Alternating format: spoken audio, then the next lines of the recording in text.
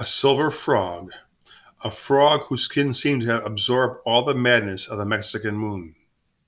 Roberto Bolaño. Once upon a time, many years ago, in the spring of 1991, I was leaving Arches National Park at night because I could not bear to say goodbye while the rocks were visible.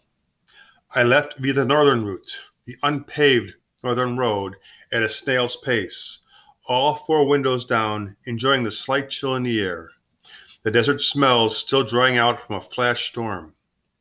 letting the evening sounds wash over me when I came to a small, shallow pond where I heard a chorus of frogs singing in sexual frenzy,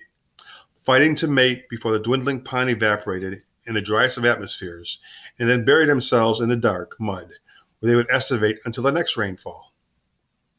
This one spring night held them in salvific embrace, while they copulated in hysteria, blinding them to my giant presence,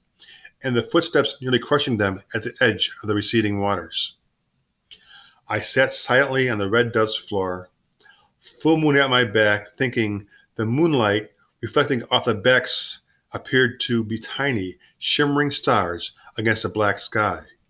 a sky rippling silver in the short-lived ringlets created when the frogs, sometimes two, three at a time, fought over a female, disturbing the otherwise placid pond.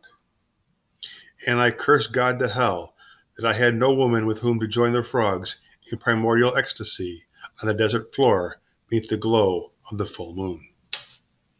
10 January 2019.